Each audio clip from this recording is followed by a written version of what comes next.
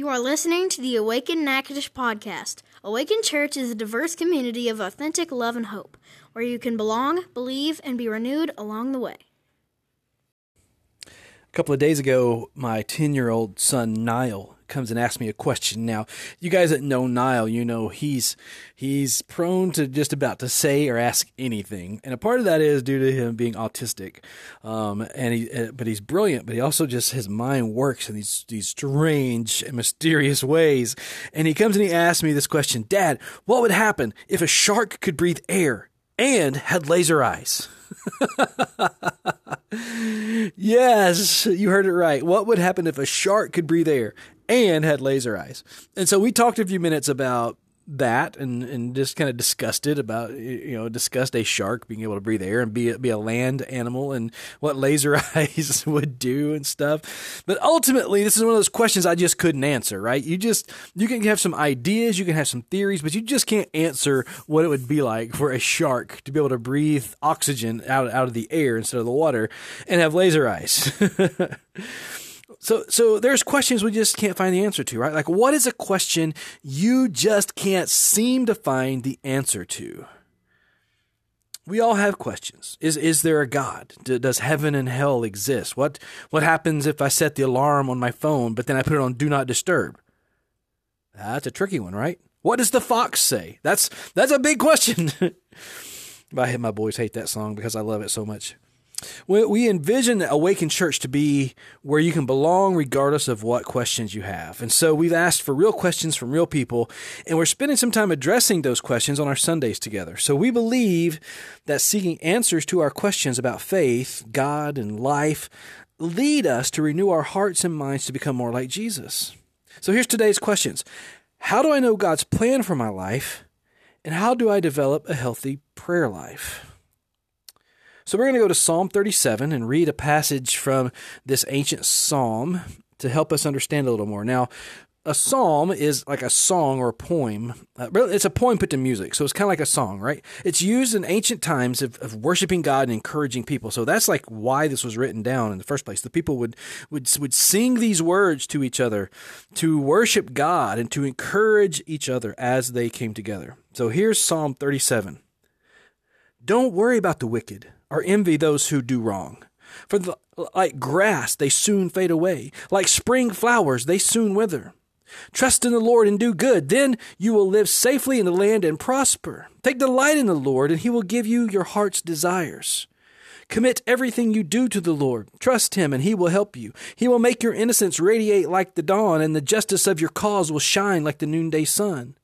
Be still in the presence of the Lord and wait patiently for him to act. Don't worry about evil people who prosper or fret about their wicked schemes. So we're going to pause there, just those first 7 verses of Psalm 37. And as we go in a little bit deeper with this big idea, discovering God's plan for your life isn't a formula, but a relationship. And we're going to incorporate prayer into this too. And so when we talk about how do I know God's plan for my life? How do I develop a healthy prayer life? Understand this: discovering God's plan for your life isn't a formula, but a relationship. So we don't answer these questions with a formula, but some thoughts on how to have and grow a healthy relationship with God. First of all, here's the first, and it's not really a formula. Again, it's kind of a step. It's kind of a part of the process. And the way I want to put it is do as God does. How do I know God's plan for my life? Well, you start by do good as God does.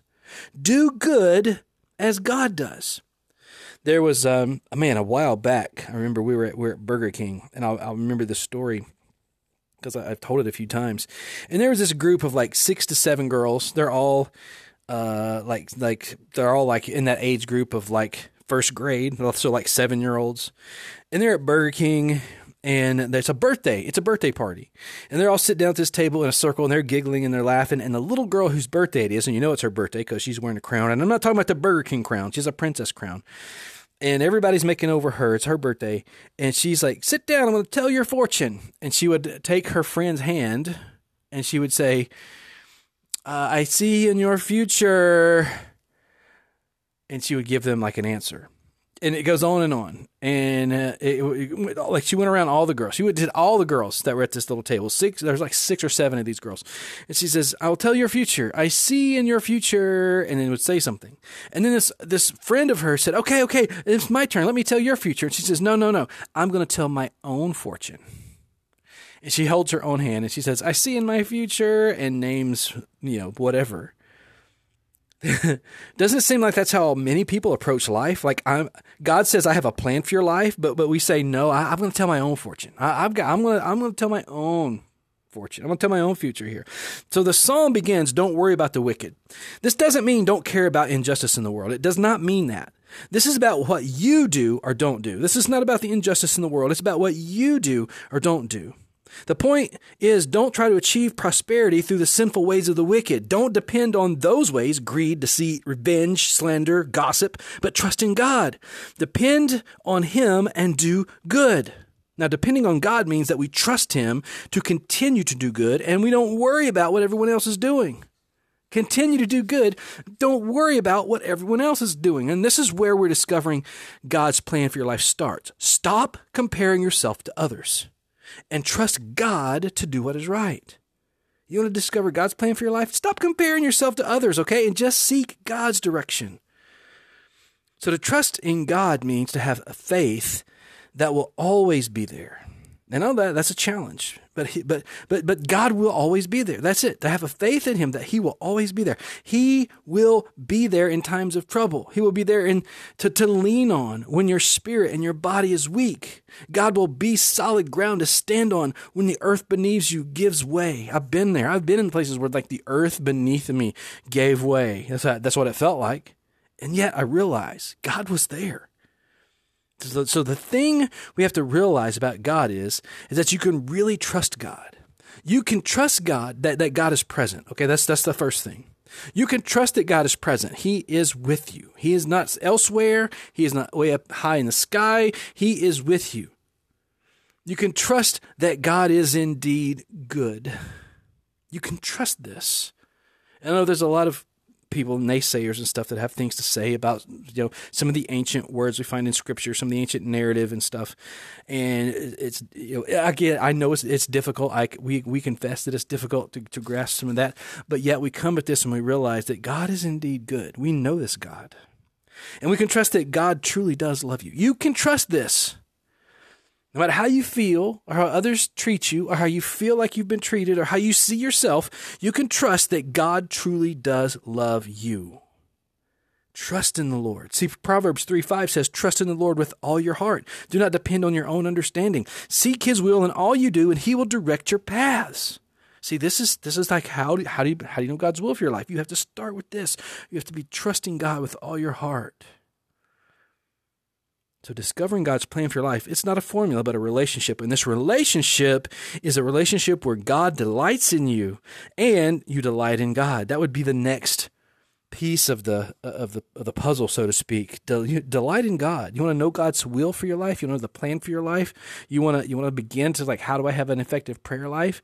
Delight yourself in God. There's different things that I find delight in.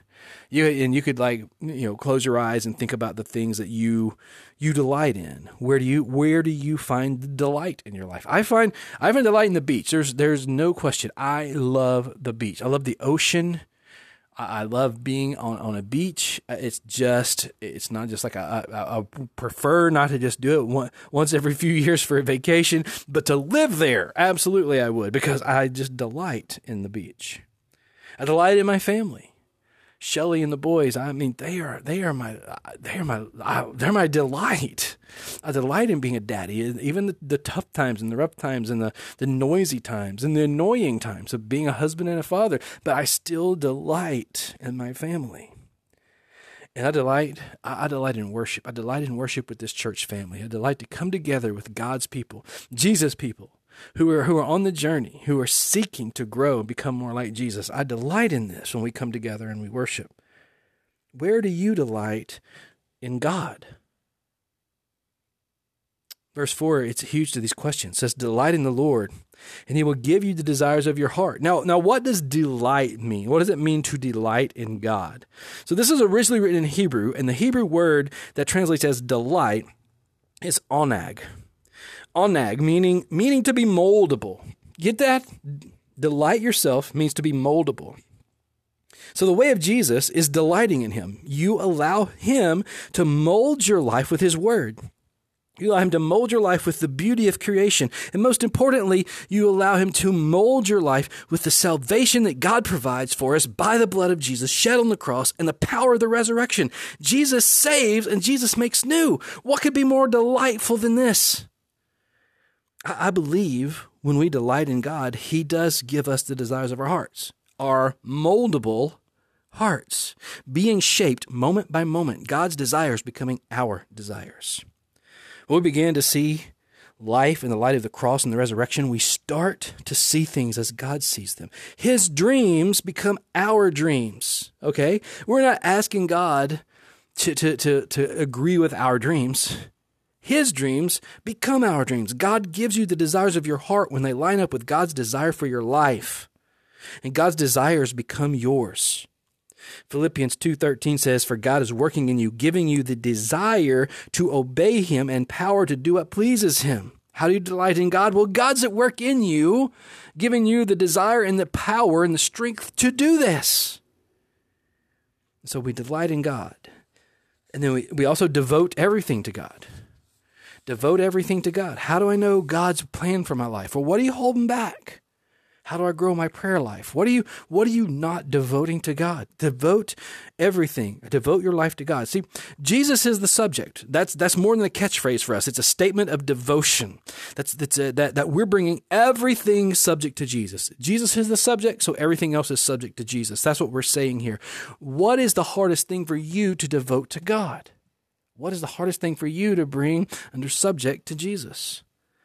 Because that's the place where God wants to meet you and show you, man, I'm God, not this thing, not this place, not this person, but me. Verse 5 says, commit everything you do to the Lord. Trust him and he will help you. He will make you shine. I love that. So it says commit. Commit everything you do. This word commit, it's interesting in the Hebrew language. The word that translates to commit in English is galal. And galal means to be rolled in blood. Right? Rolled in blood. The commit means rolled in blood. This is covenant language. It refers to a commitment. That means a sold out, all in, completely covered by. This means your heart and all the desires of your heart are rolled in the blood of a sold out, all in, completely covered commitment to Jesus and his way. In order for us to commit to the Lord, we must be covered by, and in a spiritual sense, rolled in the blood of Jesus. St. Augustine is quoted as saying, love God and do as you please. I had a lot of conversations about that phrase over the years. He didn't mean that as long as I say I love God, I can do whatever I want and God's okay with it. That's not what he meant. That's not what it means.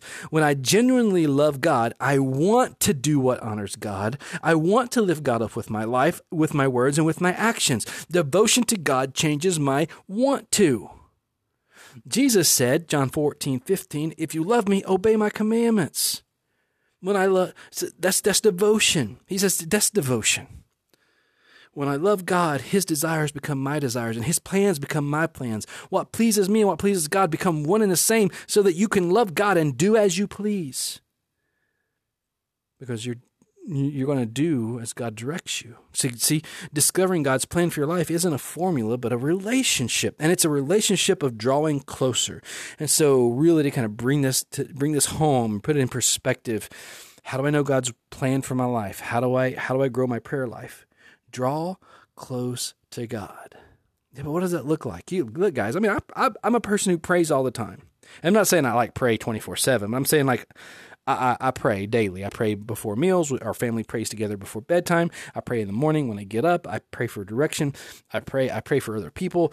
But it's like, I have times of prayer through every day. But I set aside time on my calendar every week to get alone, be quiet, and get in God's face, just to draw close to God. It's a time where I just sometimes just be still and let everything just go silent in my brain, in my mind, and all around me. and in my heart and in my soul. And just let the Spirit and the presence of God draw close. See, this is an important part of my job as a pastor, but to draw close to God. But drawing close to God is just as important no matter what your job is. So do you set aside prayer time to feed your soul? Verse 7 says, "Be still in God's presence and wait patiently for him to act."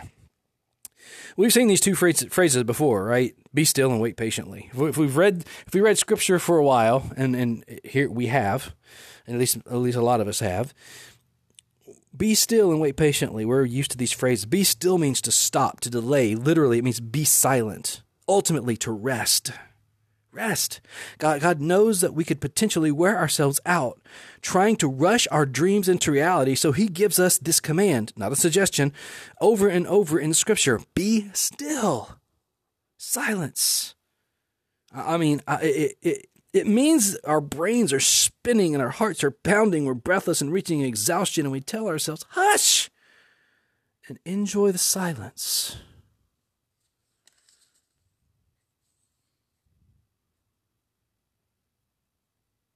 The phrase "wait patiently" in Hebrew, it's actually a word, kavah. Kavah, it means to bind yourself to God and expect God to act. Wait patiently. Wait patiently means bind yourself to God and expect God to act. So when I wait with purpose, and I trust God's plans. It's when I wait patiently on the Lord that it becomes clearer and clearer that God, what God's desires are. And what his plans are. What his plans are for me. And when my plans and God seems world apart, I have to be still and know God. When my plans and God's plans seems worlds apart, I have to be still and know God. And here's the best thing about all of God's plans. Jeremiah 29:11 says, "For I know the plans I have for you, says the Lord. They are plans for good and not for disaster, to give you a future and a hope." And the people who are hearing this were not being told everything's okay. They're being told, stay in the mess you're in because I've got a plan. So how do I know God's plan for my life? How do I develop an effective prayer life? Here to do good as God does.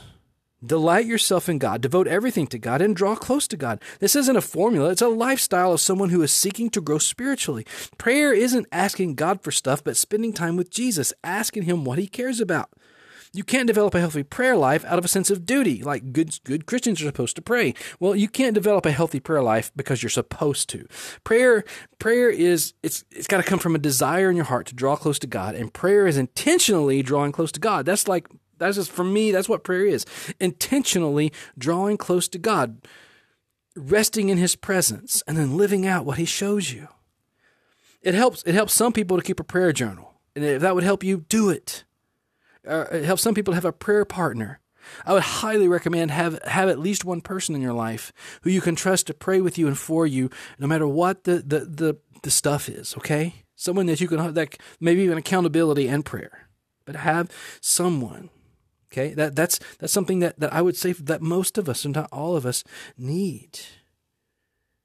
And it's good, man. How you could develop a great prayer life is to have what's always been called a prayer closet. And I'm not saying you have to go into a closet, but have a specific place that you set aside regularly to meet with God. Like have your spot, have your place, have your prayer closet is a great way to put it, because it needs to be sacred. Time and place just for you and God. But there is no formula. So find a way or a method that works in your life, and you're growing spiritually, and you're becoming more and more your true self, and do that, okay? Do that. Discovering God's plan for your life, again, not a formula, but a relationship. So here's some next steps, and this could be kind of formulaic, I get that, but these are things that could help you, like, enter into and develop this relationship. Start a prayer journal, find a prayer partner, and discover your own prayer closet.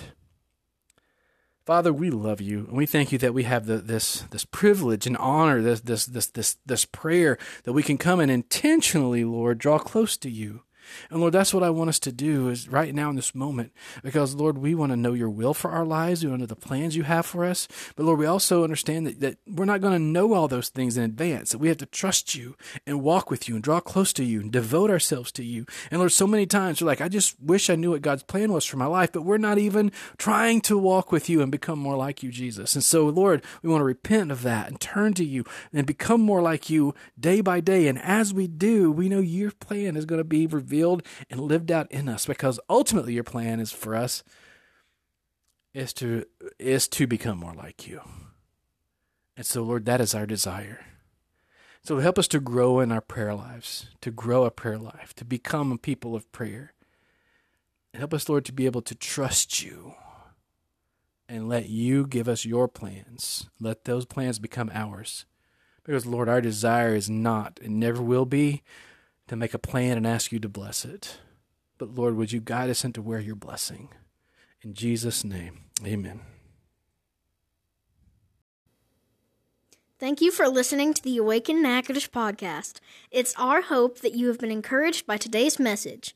Find out more about Awaken Church at awakenla.church, or find us on Twitter, Instagram, and Facebook at Awaken Church LA.